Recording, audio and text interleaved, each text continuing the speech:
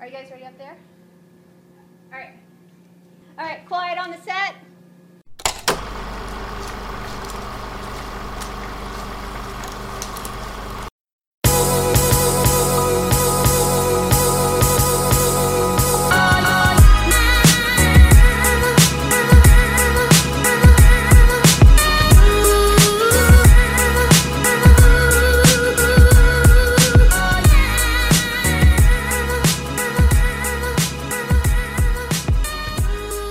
Welcome back to another episode of Adventures in Movies. My name is Blake. I'm your host for this evening's episode. Or this morning's, wherever you're listening. Who cares?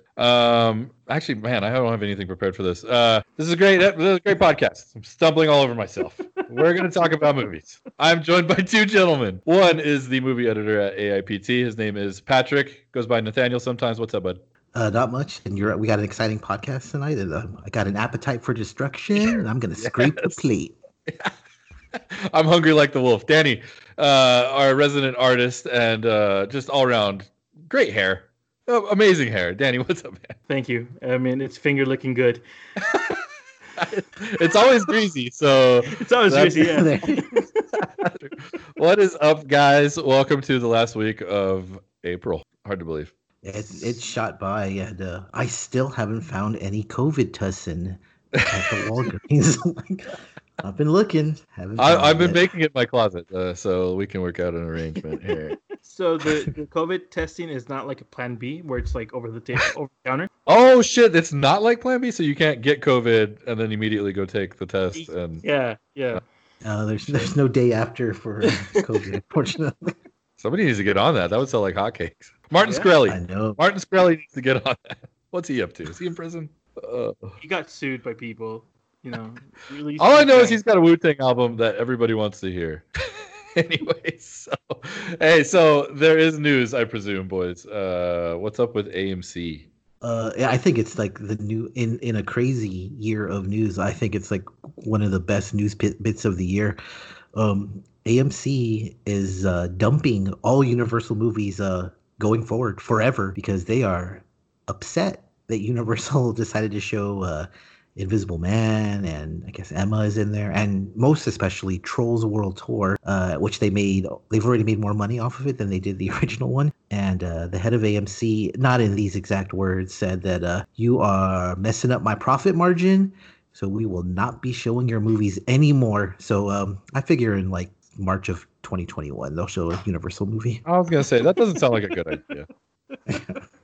Well, I want to say this as well. I think it is hilarious, but what makes this even better, I've got to read a little bit more about this right now. I don't know if you guys could hear me on this, but it says this policy affects any and all Universal movies per se, goes into effect today, and blah blah blah blah.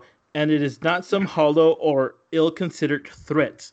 So he's saying, boo hoo hoo, I'm crying here. I'm losing money. I'm hemorrhaging. I want that sweet Universal money. I mean, I think next year, like with Fast 9 coming out next year, like, that shit's going to make $1 billion. It's kind of funny because I think Universal, or AMC needs Universal more than the other way around, because AMC is constantly been in the news the past few weeks about possibly declaring for bankruptcy. I mean, Universal's sitting pretty here. It is kind of funny that AMC essentially said, you know what, Universal, you bastards, how dare you give people an option while they can't leave their house to still enjoy movies. That's essentially what they did. Yeah. Awesome stuff. I feel like it's so... Like, they want to make money. They want to open this fucking economy, whatever. Who fucking cares right now? Like, what happened to our well-being? Like, we're the ones that are going to be giving them money. Also, I haven't been to an AMC since God knows fucking when. Since maybe not even before that. It's been like years since I've been to an AMC, and AMCs didn't really exist here in El Paso either. So I'm not missing out. So fuck them. Yeah, fuck them, first of all. Think of your fucking customers, dicks.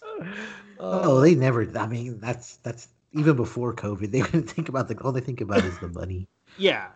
The funny thing about I love going to movie theaters. I absolutely love it. But I mean, there's no way that I can see it from AMC side. I mean, it's just straight up like, yeah, there's a pandemic, but I still got to make my money. I mean, that's essentially what it boils down to. Yeah, and that's I don't know. Yeah, I guess I'm with you in that. Like, I don't side with them, but like at least like the two indie theaters or chains out here, like Alamo Drafthouse and Flex Brew House or whatever that shit's called, aren't opening here in Texas because they still don't have like I guess like an idea of what to do, how to do the 6 feet in social distancing. I mean, it's great and everything, and I guess as me, a consumer, I want to be safe, you know? Like, I want to see Right. new fucking movies. AMC is kind of like just coming in, like, you know, balls out, you know, like, yeah, we're going to open up and damn everything, you know? I feel at least if we have some sort of fucking, like, idea what's going to happen in the movie theater, we have, you know, I want to feel more protected, you know? Shootings happen. We got cops in there. You know, COVID happens. Well, I don't think that I'm not defending AMC, but I don't think that they would go balls out on it. I mean, Cinemark, they said that they were gonna roll it out slowly and they were only gonna fill up to like 50% capacity. I don't think Right. they wouldn't be allowed to in Texas. I mean, it's only 25% capacity to begin with, so there's no way that they'd be able to do that. I think the really funny thing, on joking around about the money and all that stuff, the funny thing is that yeah, Universal released these movies that they're from the dump months basically. I mean, Trolls probably made more money than it ever would have made if it was just released in theaters. Mhm. But there's no way that Universal would have put Fast 9 out there on video on demand immediately if it were to go Right. to that. There's no way that would happen. So AMC is just, they're being little babies about it. Exactly. I mean, they pushed it back, you know, a full year, so we know that for sure. You know, like even like Warner Brothers and Disney like pushed back some of their animated films or their weaker films maybe to be on video on demand or Disney Plus. That makes sense. If you don't feel that it's gonna be making you the money, just put it in another service, and that it will probably help you out. And I feel like AMC just wants some of that sweet money. Some of that Well, Trump I'm bucks. sure there's an air of panic going on through all these theater companies at the moment. You know what I mean? So I get that for sure. But on the topic of reopening, like, are you really? Would you, if they reopened like tomorrow and it's 25% capacity and you could go and it was something you really want to see, would you guys go? No. Like as of right now? What would they be showing? I'm joking. Blue Velvet, Blue Velvet, 35 millimeter. I actually have thought about like, and not this soon because Texas is opening on Friday, so I wasn't thinking like, what can I do what movie will I watch this weekend? But I have thought like towards the end of the year or into the summer, like if things seem to be tailing off, like would I go? Definitely not. If there's no limit, if it's a free for all, then no, I absolutely would not go. At 25 to 50%, I mean, I don't know, to be honest with you. Like, I really do miss the theater experience, but I also kind of enjoy being alive. So Yeah. I don't know. it's I mean, I hate to say it, but I mean, I keep it real. But it would be a pretty tough decision for me, to be honest with you. And that's horrible, but I guess I'm a loser like that. No, I get it because I understand like the weirdness about being in public places right now. Like I really have, luckily with my job, I really don't have to be around people unless I'm like going to the store or something. Even then, I go to like a really tiny grocery store. But today I was at a UPS store, and it's kind of like the first time I've been in like a thing that's usually really busy. And it was actually no different. It was actually really busy, but super masked up and social distancing tape on the floor kind of situation. And Right. it was totally it was unique. It's the first time I've really experienced it where it felt really regimented. And yeah, I'm not sure I mean, it immediately makes you feel uncomfortable is the best way I can put it. Like you're immediately on edge, and not that you're like worried about people coughing and stuff, but it puts you in a different state of mind. And so like even then I'm like thinking like, well, if I was going to go to a movie theater and I'm sitting there with my fucking mask on and I got to take it off every time I want to take a drink of my fucking Mr. Pibb, like, that's like fucking, I don't know. It's something I had thought about it, and yeah, I don't know. I wouldn't be rushing out. Yeah, It does kind of take away from the experience. I feel the same way, and it's like with this whole reopening here, at least in Texas, I do feel like I want to get out of El Paso, but even like then, I'm like, I have to wait a full year to feel even more comfortable to see like fucking you, Pat, or fucking Pablo who's out in Austin. Like, I would still wait a whole time. Like, even then, I don't feel comfortable traveling or going to, fucking a movie theater. Like the grocery store. You're supposed to like quarantine yourself after you travel, like more than 100 miles. You should technically keep yourself separated. So yeah, but I mean, like even the because, and this is so stupid because we don't know who has it, and what you're mentioning with the mask, like it's so like I went to a McDonald's inside of Walmart, and then I got my coffee, and I was like, oh fuck, I can't drink my coffee until I'm actually in my car, in my in my little safe zone, in my little bubble that and I was like, fuck, this sucks. Like I didn't think about that. No, people are definitely uncomfortable around and especially me since it was a Leatherface mask. But anyway, Pat, because you're a leather daddy. Last Drive-In, man. Tell me about it. Oh man, so Last Drive-In, they had Chris Jericho on as the co-host, and he was awesome. He sang a little number. Apparently, he's a huge. I don't know, Blake. Have you ever seen Bloodsucking Freaks? Oh yeah, of course. Man, that movie, I've seen it, right? Probably high school maybe, but I mean, a long time ago. That movie, I remember watching it back then and being like, wow, this is some crazy stuff. It's the director? What's his face? Herschel Gordon Lewis or something? No, that's he does the other I thought it was that one too, the guy who does Wizard of Gore, right? Yeah, is it not that? Yeah. No, it's a different one. That one, because that one is like 1,000 Freaks or something like where they're stuck in the county, right? Yes. Yeah. Like Bloodsucking Freaks is set in the 70s. The what? Maybe I'm thinking of a completely different movie. I'm gonna look it up while you're talking. Okay, so the Bloodsucking Freaks is in the 70s, and it's kind of similar to Wizard of Gore. It's this wizard who has an assistant, and his show is based on torture. Except it's not a show. He's really torturing people. Yeah, okay. Essentially, the movie is filled with, like, you know how Joe Bob does the drive-in totals beforehand? It was 76 boobs was the first thing that came out. So, nice. Like, it's filled with nudity and S&M and torture and naked women being used as seats and tables and people being whipped. There's necrophilia. Did Anton LaVey direct this? You know what? The guy kind of looked like Anton LaVey, actually. A severed head giving head to a dwarf, which is one of the most surreal scenes you'll ever see. Super strange movie, but infamous for the right reasons.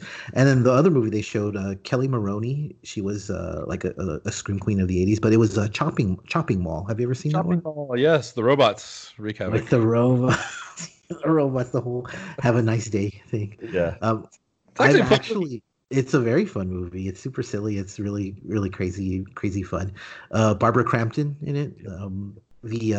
I've actually never seen it before. I've heard of it. I know, because it's so, I think the Alamo has showed it a few times. Like but I've never gotten around to seeing it. So I had a chance to see it, and it was it lives up to its cult status. It must have come out like during the like Johnny Five, Short Circuit, like that whole era of 80s. That's basically, he's a mix of Johnny Five, Ed 209, and RoboCop. Yeah.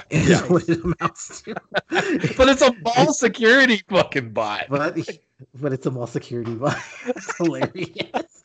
There's like 3 of them. And it's somebody needs to do a comic crossover of mall rats and Chopping. I have a question. Yes. What's better, Paul Bart Mall Cop or Chopping Mall?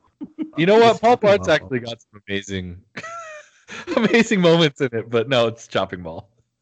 Yeah, Chopping Mall is I think the original name is Killbots, they said, or something like that. But Chopping Mall, it's such like you're like, oh, what a stupid name. Like, they're obviously trying to be bad, but I don't think they were trying to be bad. Well, actually, the story is that Roger Corman told the writer, like, if you can write a movie set in a mall with robots, if you can write a movie for me, sure, you can direct it. And the guy wrote it up in 24 hours.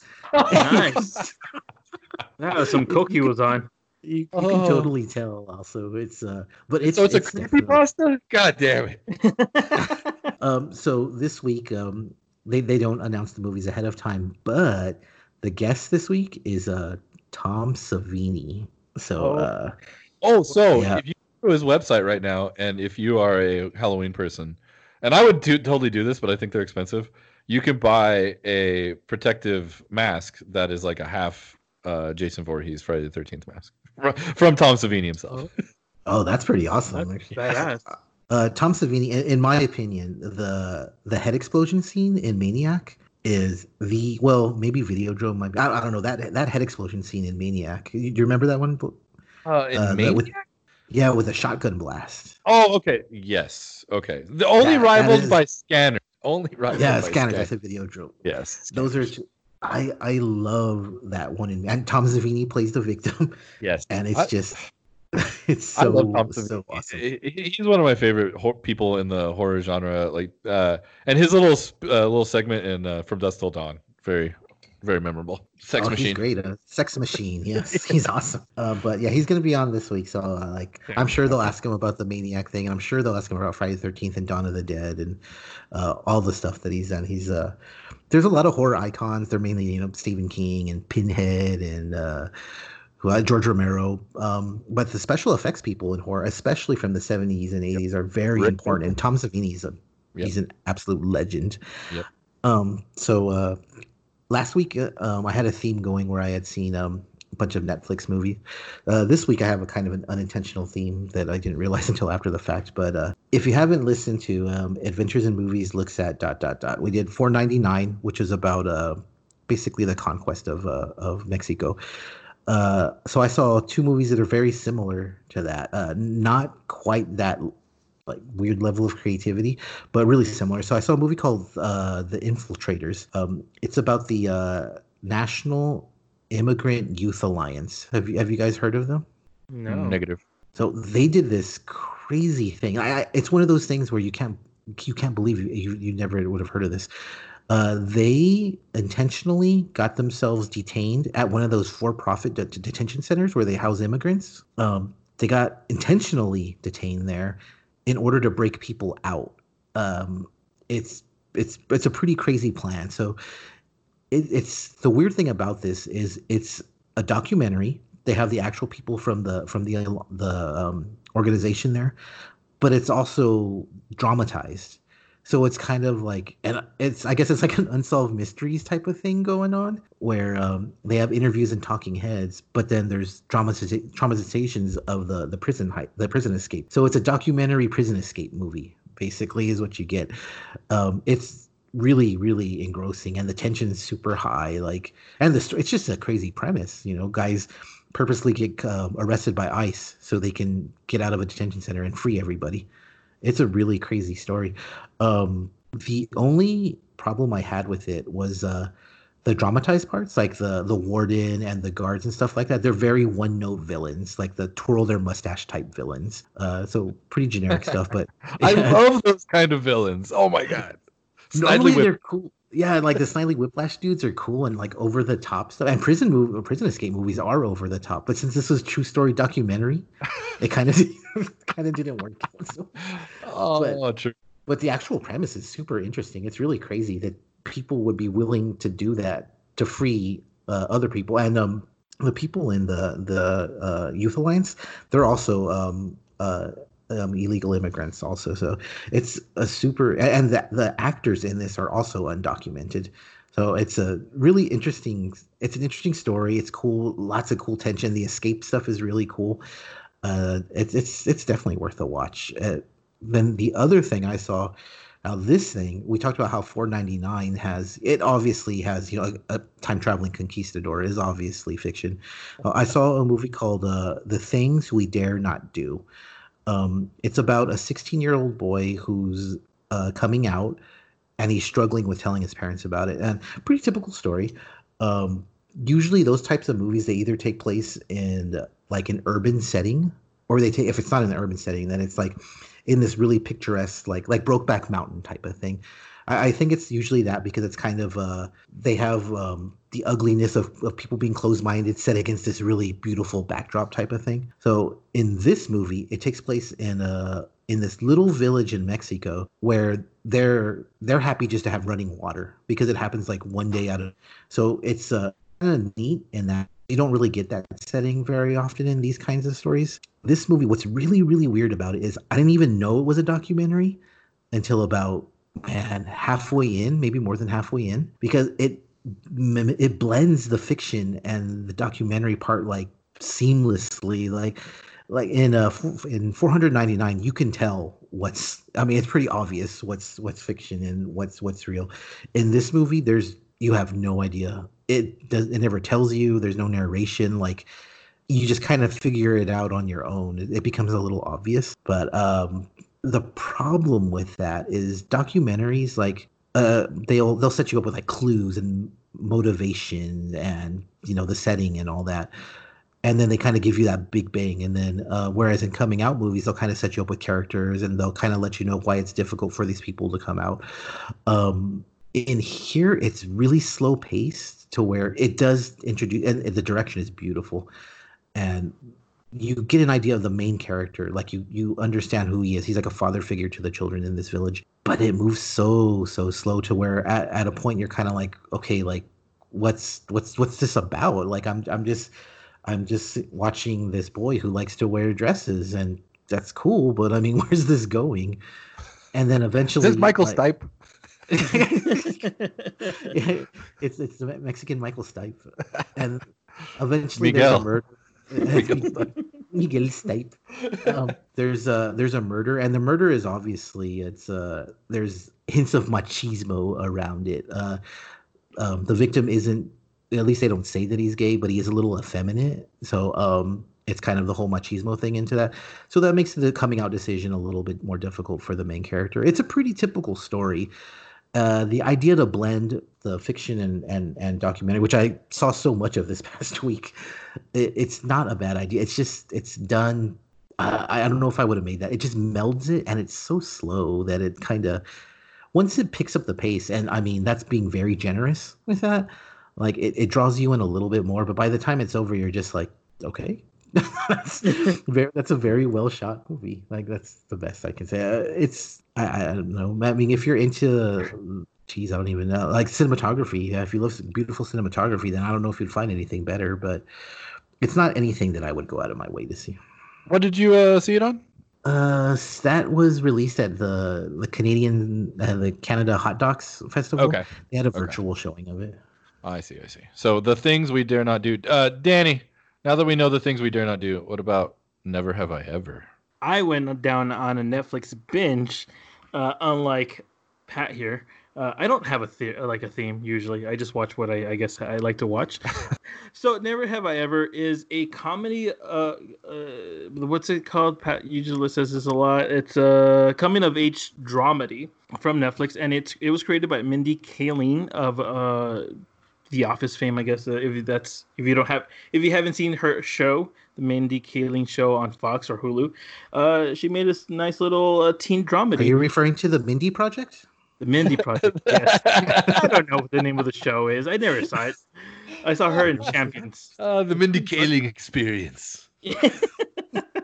I wanted to call once when I was growing up. I wanted to have a band named the Brandon Boyd Experience. Oh, would have. Oh my god! How did you not end up with a red tattoo? I don't know. But back to the show. I binged all 10 episodes. The trailer really got my attention. Essentially, this girl has this tragic experience while at a band recital, and she loses her ability to walk. So for a whole year, her whole freshman year, she's this. Was it a flute accident? Sorry, I had to. Yeah. No. It was a heart attack. She saw her dad die. God damn it. Oh, Regina lied to me. She said that the show was cute. Well, so that's I think the darkest part of the whole show. The first 10 minutes of it. But get it out of the way. That's good. Yeah. So she's trying to struggle with being a teenager, and she wants to go to Princeton. She wants to be, this whole all-American girl, but she's socially awkward. She's trying to break, like we were all teenagers. So it kind of like hits a lot of it. it has a lot of the same tropes that you see in now modern teen shows, and it's kind of weird. Yeah, teen comedy shows, and kind of like this, like the YA movies. It's just really, really cute. I think it was well done. The acting from all the main leads, the three young ladies, are really, really good. And the surprise to me is, shoot, and I'm gonna mispronounce his name. John McEnroe. Yeah, that sounds about right. That's right. He's like the narrator, isn't he? Yeah, he's a narrator. Johnny Uh, Mac? Yeah. I was walking through the living room the other day. I was like, that's what I said. I was like, is that Mac Attack? He is the highlight of the show because Oh, he's the best. how old? He's like, you know, In the 50s. Yeah. 56. And so Forever he's young. he looks really good, by the way. And it's this weird thing that he's narrating a teenager's life, and he's like, I have no idea what the fuck's going on. You know, like, just pay attention. And it's really, really, those are the bits that I really like. I think are laugh out funny, but some of the situations are very funny. Obviously, she loses, you know, like every fucking teen movie, she loses connections with friends because she's selfish. She thinks she's not. It's really well. So I feel like if you want a chipper show, I feel this is a great show. I fucking watched all 10 episodes in one sitting. So Damn. Yeah. How long was that sitting? Jesus Christ. I think it was like 5 hours long. I think that's how much I calculated. But you know, like it was fun. Like yeah, because they're half hour each. Oh, okay. So yeah, so I mean they're not bad, and like I had to stretch once in a while. But the thing, yeah, I really enjoyed it. I really thought it was really good. Some of the I don't want to spoil too much, but it was it's cute. It's very, very cute, despite the dark opening of the show. Also, I'm continuing to watch Miss America. This episode dealt with a character named Betty, played by Tracy Ullman. And I just want to say this. If Tracy Ullman doesn't get nominated for an Emmy, everything is just fucked. Because Threaten the shit out of him, Danny. Threaten I- or what? I- or what? you know, or I'm gonna will get nominated. She always gets nominated. And it seems like she always wins. Also, so Tracy I'd be Ullman? surprised. That's good. really. I Ever feel since the like Tracy Ullman, ever since the Tracy Ullman show, I think she won after it was canceled. Like she constantly wins awards. I hope she doesn't win. I feel like this is showing her dramatic prowess. I've never seen her as a dramatic actor. Like I've always known her as a comedic actor. So to me, seeing her like this vulnerable and just fucking good, like she has a really good monologue and a good breakdown slightly after that. I just feel it's a really, really, really good acting from her. Especially going against like Cate Blanchett, which, you know, she could also do almost anything. She went to a creature, and I mean that in the best way possible. She is a creature. She can do anything. And I feel like this is a really good show, showing again a weird right wing feminist movement that we don't really get to see a lot, or it's not really talked about, I guess, with liberal studies. But yeah, I'm really enjoying the show. Like every single time, it's kind of like a gut punch, because everything just like sucks at the end. You're like, fuck. Well, what's gonna happen now? You know, like it's very good, and I feel like FX has something on it. FX is doing really good right now with this show, and you know, other shows that I haven't seen. And then Like What We Do in the Shadows. yeah, exactly. I was gonna say that. Hilarious this past episode. That's the best. And continuing, Danny watches a sports documentary saga. Oh, let's talk about it, Danny. I watched it with you this time. Let's talk. Nice. So episode 3 and 4. Episode 3 had to do with Dennis Rodman, and episode 4 dealt with Phil Jackson. Last Dance. Sorry, I interrupted you. The Last Dance. No, yeah, The Last Dance. I thought I said that, but you know. I don't know if you did. So, man, this show just gets better. And, you know, comparing Scottie Pippen to the Dennis Rodman episode, I think I was more of a Dennis Rodman fan growing up, because I think he was so, like... Electra. Carmel Electra. Oh, dude. Also, Carmen Electra, like, she was more for the MTV generation. Oh, and you're not. Don't give me that shit. I am a no. That's I think that's why I was like, oh, I have Dennis Rodman and Carmen Electra. That's like peanut butter and chocolate right there. Yeah. What could be better? Maybe Dave Navarro. Ugh. Anyway, I feel like the Dennis Rodman episode was a better written episode compared to the Scottie Pippen one. We got to see the growth of Dennis Rodman. I don't feel like I don't know if you saw the Scottie Pippen episode, Blake, but I did. You did? Okay.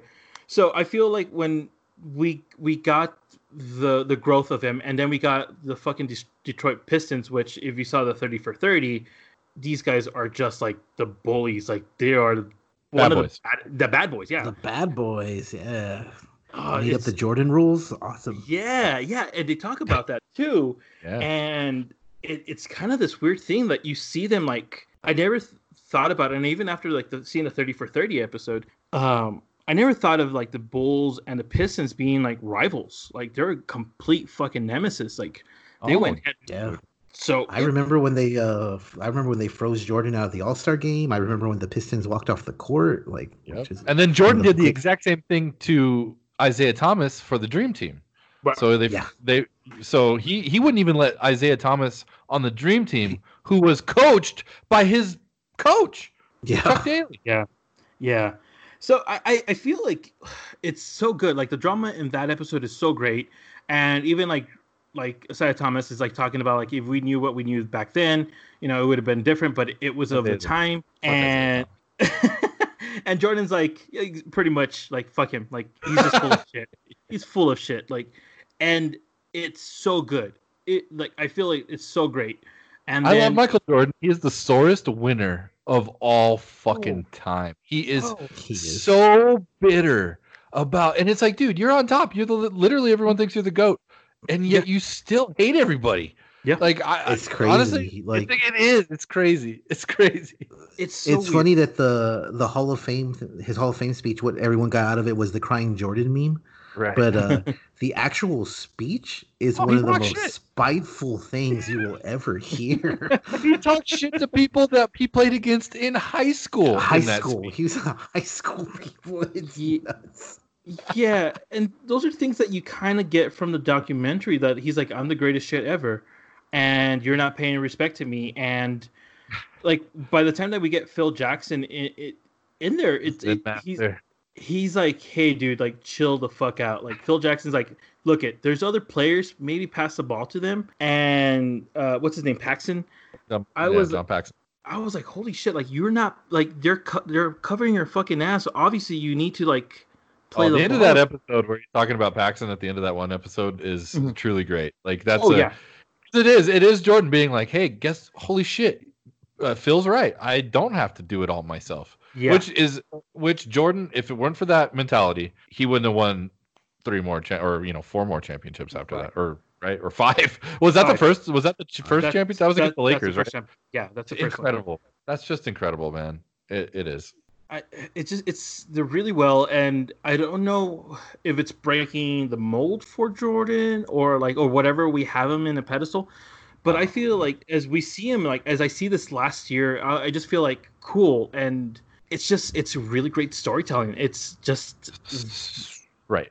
It's just that, So I will say this about this whole thing, though. All this footage was being taken back then under Jordan's supervision, right? And this whole thing, I've only learned about this recently. This whole documentary only came to be because Jordan finally, I think the rumor is that he watched LeBron win his last championship, and told the filmmaker, said, you know what, put it together, start putting this together. And it's taken obviously several years since that happened, but I think that also goes to show you the competitive nature of Michael Jordan. He wanted people now to remember, and think about it. This would be possibly being released during the NBA playoffs. For LeBron and the Lakers might be in the playoffs right now, with this being released with Jordan. So think about that, right?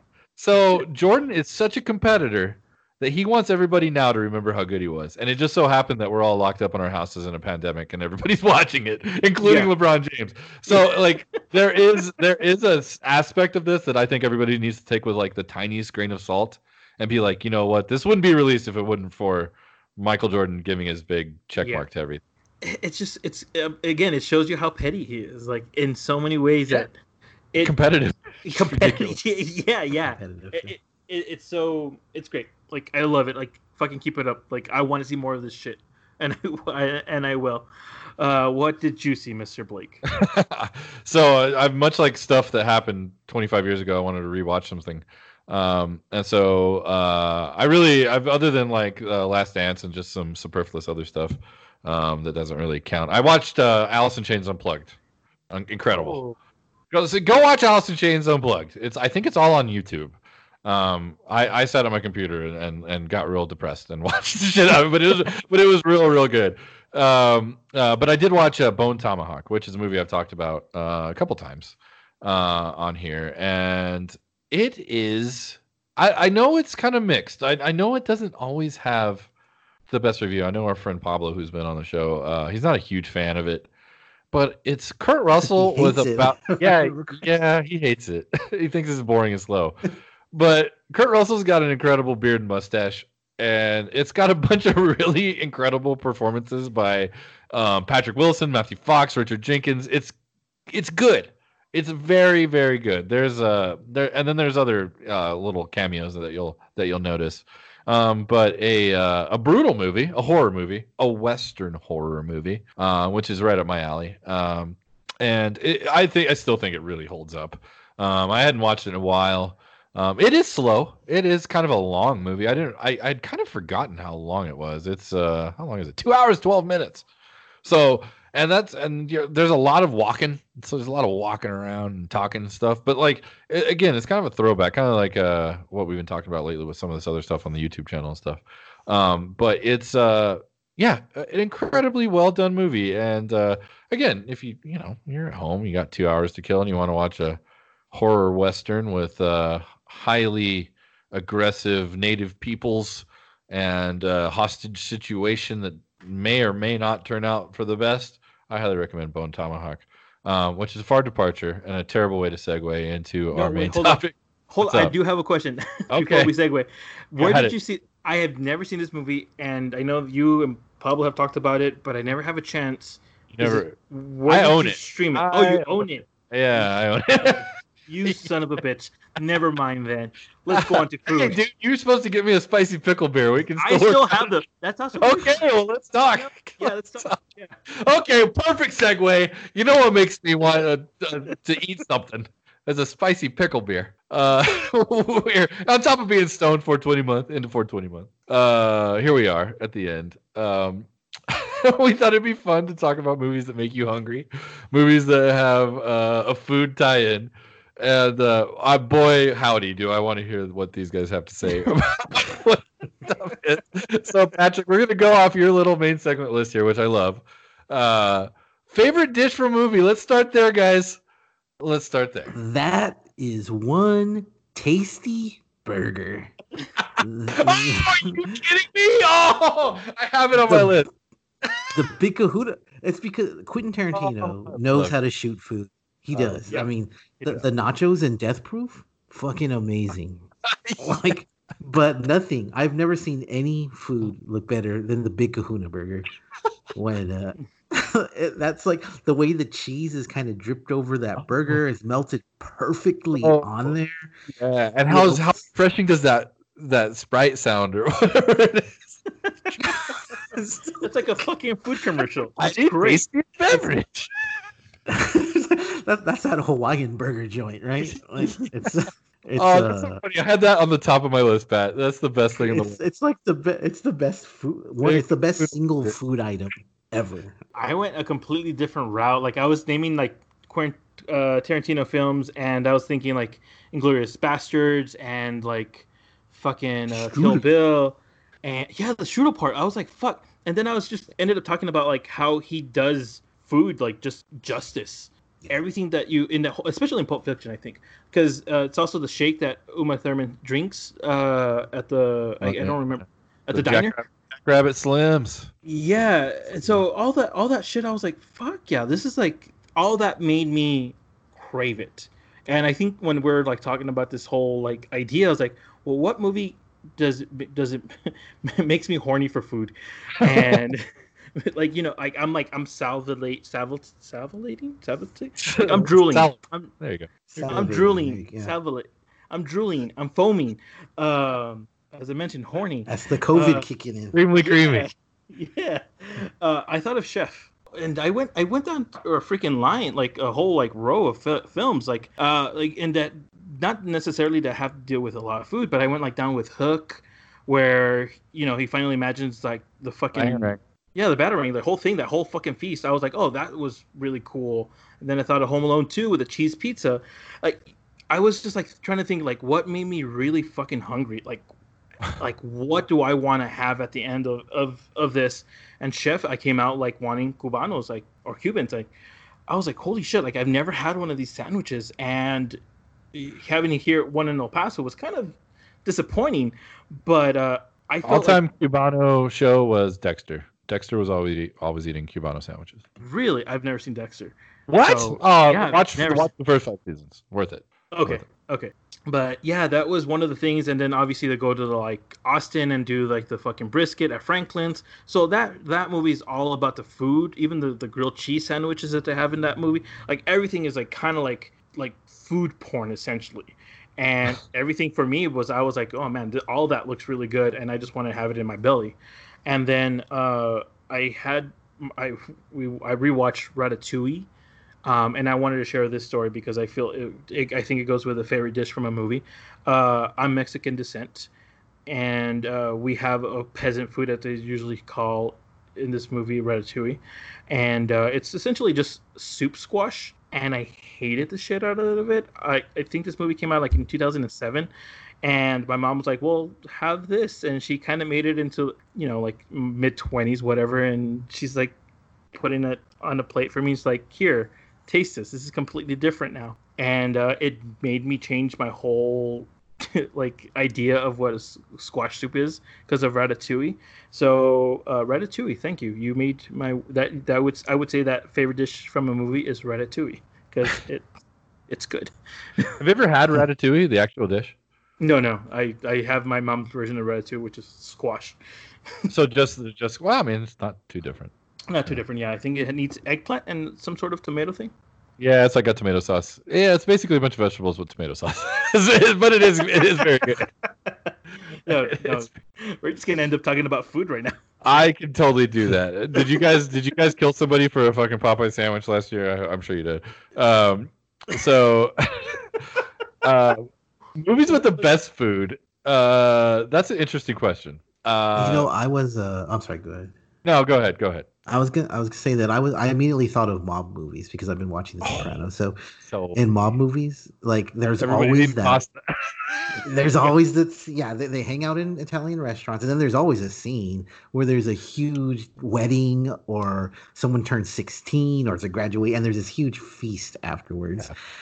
And then I really thought about it. I was like, it's not just exclusive to mob movies. It's basically any movie that deals with another culture. Like My Big Fat Greek Wedding. I recently saw The Farewell. So any movie that deals with with Asians or Mexicans, or they joke when they go to England. Basically, if it's a movie released in America and they want to introduce you to the culture, they introduce you through food. That's like the easiest way to do it. So. Yeah. But the ones that stick out the most to me are anything to do with the mafia, and My Big Fat Greek Wedding has lots of scenes with delicious looking food in it. So I'm gonna go kind of the other way with it, but a scene, it's basically just a scene that always just stands out in my mind, and it's just I always find super hilarious. Is from I guess it's Christmas Vacation, National Lampoon's Christmas Vacation, and so. Clark Griswold has been slaving over a Christmas feast for his entire family, and some of who have showed up unexpectedly. There's a dog, there's a cat, there's lots of madness, and he's cooked this fucking turkey to death. And when he stabs into it to like carve it up, it deflates like a fucking football. Like a football. And then it goes around like in the next few scenes, or the next scene, just kind of showing them all like trying to chew on it and like eat it. Like, oh my god, it is so funny, and it's funny that it's just like Christmas movies, but the other scene very similar sense of humor here. Obviously, I'm a big fan of turkey fucking comedy. Is the fucking scene in A Christmas Story when the dogs break into the house and eat the entire Christmas. Yeah. And they have to go to a Chinese restaurant with the fa-ra-ra-ra-ra. I mean, it's one of the most like iconic, ridiculous scenes in history, and it's all food. That one's really good with the duck, how she screams and he's like, it's smiling at her. Oh, such good stuff. I mean, but if I really think about it, there's a lot of like iconic food scenes in movies. I guess Harry Potter has a huge. There's a lot of people that love the food scene in those movies, and just even in the books.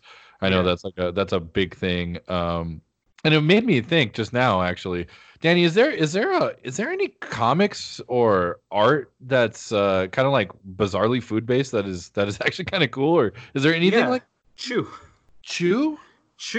Yeah. Okay. So the detective is a vegetarian, but anytime he eats a thing, he knows what happened to it. He gets the life story of it, and so he chews body parts to figure out what happened to those. Oh my god, this is incredible. Yeah. This just ended a couple of years back, I think. But yeah, this is a really fucking great story. I'm trying to think of other ones. I know Anthony Bourdain made a comic book. I don't really know much about it. But I feel there's like so many like food. Like if you're thinking of, like food centric comics, I think that's the biggest one I could think of. Like Chew. Okay. Honestly, I was taking a shot at Mark here. I was like, I'm putting him on the spot. I gotta ask, but no, you nailed it. That's pretty incredible.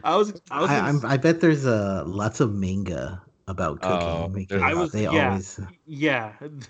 is too. I was gonna say this the best scene out of anime, and you guys are gonna fucking laugh. It's Cowboy Bebop, the movie. He is eating a cup of noodles, or cup noodles, but the fucking greatest thing ever is this technology, and I think this is where I want technology to go to, is at the bottom of the cup, he pulls a string, and his instant noodles are instantly hot.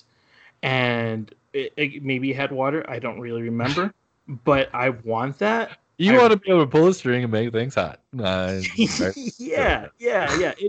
It is one of my favorite food scenes, I think. But I was also thinking of V for Vendetta, eggs in the basket scene, where he's introducing, where V's introducing that to Natalie Portman's character, Eve, I think. I don't fucking remember her name. But I feel like I was remembering that as we were talking about it. And then Parasite also had something recently as well. Oh, Parasite had a great food scene. I was wondering if that was going to come up, actually. Yeah, that had a fantastic food scene. This is a really great little talking point. Things that would lose your appetite. That was most of the things on my list. I thought I had a long list, but the only movie right now that comes, so stuff like Cannibal Holocaust or Hostel, right? That stuff doesn't. Yeah, it's like kind of uncomfortable. In Cannibal Holocaust case, it's uncomfortable. In Hostel's case, I guess it's gross or whatever. But it's not one of those like gag me with a spoon type of thing. Right. But Sallow, or the 180 Days of Sodom, that movie, and I guess it's kind of it has coprophilia in it. Yeah, I'm not. Yeah, like there's literal. Yeah, it's pretty literal and disgusting. But getting away from people literally eating shit, the violence in it, it's pretty horrible. And what they make these kids do to each other and to them, it's like the final scene is it's really, really, really bad. Like hot pokers in people's open eyes type of thing. And no, I mean, these are dead on scenes where they're showing them straight up. Like nothing is left to your imagination. So it's really gory to watch. It's very graphic, and yeah, it's some pretty realistic looking shit that's going. This ain't no Two Girls in a Cup stuff. Like this looks. Couldn't eat orange leaf after that. I have. We went so Alamo Draft House, and we talked about the story plenty of times. You're right. The food is totally disgusting. Super disgusting. They so we got to see Hereditary, and they gave us cake, and I think this is the only time that I really put my fork down. And so I think, can we spoil this movie at this point? Yeah. Okay, I wasn't really sure, but she loses her head, the little girl, and right after the birthday party scene, before the whole scene, they kind of just gave this like piece of chocolate cake, and that was the first time that I feel like you hear audible like in unison, like everybody just dropping their fork. Gross. Yeah.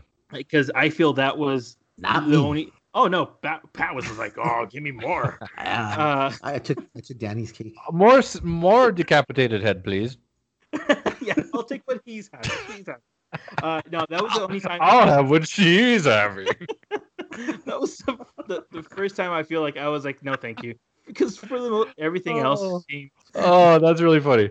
That's really funny. So, okay, so I have 3. I'm just gonna keep it to 3. I have more, but I'm gonna keep it to 3. So, so the one thing I just want everybody to like YouTube, Google search House is House 4. That's the movie House. Number 4, House Volume 4. I'm your pizza man. All right. Both you guys do that right now for me. I'll keep talking. So so the story of House. There's obviously several of them. A guy buys a haunted house and he starts to renovate it, and supernatural happenings persist. And in this particular edition of House 4, they order pizza. This has been burned into my memory since I was a child. I don't know why. Every time I order a pizza, I expect it to spit at me. So they order a pizza, it gets delivered, the pizza sings a song, and then it spits hot pizza in their fucking face. It's an amazing scene. I love it. I highly recommend love it. So I have Yes. something to add with that too. Add to that pizza. There's a music song or music video, I guess, in Spanish called "Señorita Cara de Pizza," and if you actually Googled this House 4, I'm Your Pizza Man, there's essentially a pizza face guy, and essentially what happens in this song is that the guy falls in love with Pizza Face, the girl, the lady Pizza Face, and at the end of it, he eats her because she was so delicious. But this made me think of that. This is perfect. Thank you. Outstanding. You're welcome. You're very welcome. Thank you so much. Well, and so if you're a fan of gorging yourself until you explode, and actually Monty Python's been brought up numerous times over the course of the month, but I believe this is in The Meaning of Life. There is a segment in that is famously titled "Mr. Creosote," and I would say the restaurant. Yeah, what's the restaurant?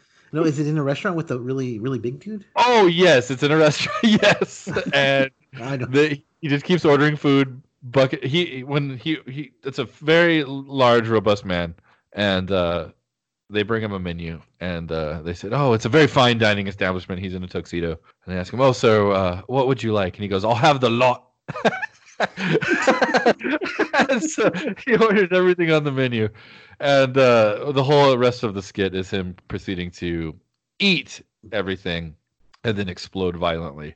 It's definitely worth the price of admission. There's a couple food scenes. Salmon Moose kills everybody at a dinner party later on in the movie.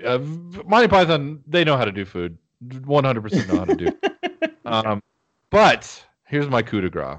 And I think Regina, shout out Regina, I think she's a fan of this as well. 1985's The Stuff. The Stuff stars Michael Moriarty, directed by Larry Cohen and written by Larry Cohen. And so this is, if you hate corporations and you hate killer... The man, and you hate killer soft serve, this is the movie for you. So the man, big big food, big processed food introduces. It is literally marketed as the stuff, and it's this taste sensation sweeping the nation. And Patrick, I know you have some experience with this movie. Why don't you tell everybody what's about? The stuff, my experiences with the stuff. Well, I know that, like, as you mentioned, like Regina, every time we've seen it, she says that she wants to taste it. I do She too. wants she wants to know what the big deal about the stuff is. But the stuff, actually, it has some really cool scenes too, talking about head explosions and whatnot. It has Garrett Morris. but he ends up ingesting this stuff, and yeah, it gets pretty.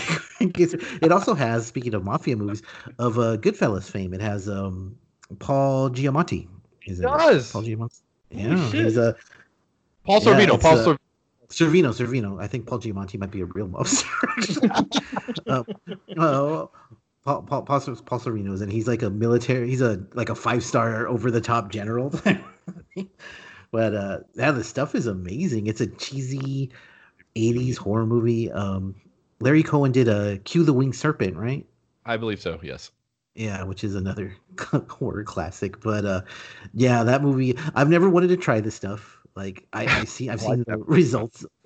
I've seen what happens with it, so I would stay away from the stuff. But I would certainly like to see someone else try it, and they can tell me what it's like. Oh, I would love to brew like a pure white beer that looks like milk, and just I'm just gonna call it this stuff. Don't ask how it's gonna go. You know what else? You know what else disgusts me in movies? Like whenever there's a scene, I can't think of a particular movie off the top of my head, but I think The Deer Hunter, they do it. But anything involving sticking something under people's fingernails, and bamboo shoots is kind of the obvious one. But when there's close-ups of that makes me kind of like, that makes me shudder a lot. Like that. Dude, I was pulling weeds out at work the other day, and one was by like a big telephone pole, and as I reached down to get it, I got one of those underneath my fucking fingernail and it was so big and gnarly that I was easily able to pull it out like right then in that moment. But I'm just shuddering. I'd like, no, I can't. I don't want to think. It's funny, like some things we were talking about, eating crap and drinking this stuff, and a little thing like a sticker going under your nail is what all of us are like, oh my god, that's disgusting. Every Saturday you can find us here. The rest of the week you can go to adventuresinpoortaste.com, where you can find all our other podcasts. We have Talking Tauntauns, which is our Star Wars podcast, Poor Taste Wrestling, which is our boxing podcast, and our General Comics podcast. You can also just catch up with our reviews and leave your thoughts. Adventures in Movies is now on YouTube, so you can check us out. Also, we have a little side hustle we're working on. It's called Adventures in Movies Looks at ... Last week we looked at 499. This week we're looking at a romantic dramedy called I Will Make You Mine. And of course, you can go to the site and check out all the Star Wars news that we have there. And you can follow us You can follow Adventures in Movies on Twitter over at AAPT Movies, or you can follow us individually while you're looking at food porn. You can find Nathaniel on Instagram, or Pat as I like to call him, at Nathan Port Taste. You can find me, Danny, on Twitter and Instagram at default_player. You can find Blake the Crunch on Twitter. I don't get that at all, but I love it so much. It's real good. Oh, and I'm going to be looking at regular porn this week. Thank you very much. I still haven't done your handle. Oh, Pornhub Horror. Don't worry about it. Okay. Who cares? Who cares? So next week, get your goddamn aluminum foil fucking hat on. We're going to do some conspiracy movies. That sounds fun. Check it out. Yeah, and you could check that out on Apple Podcasts or Spotify or maybe Stitcher. Who knows? You could definitely go to the website and you'll find our podcast there. You can find Adventures in Movies Looks At there. Just make sure to give us a rating or tell a friend to listen. And that's our cue. We'll talk to you next week. That's the right stuff. Yes.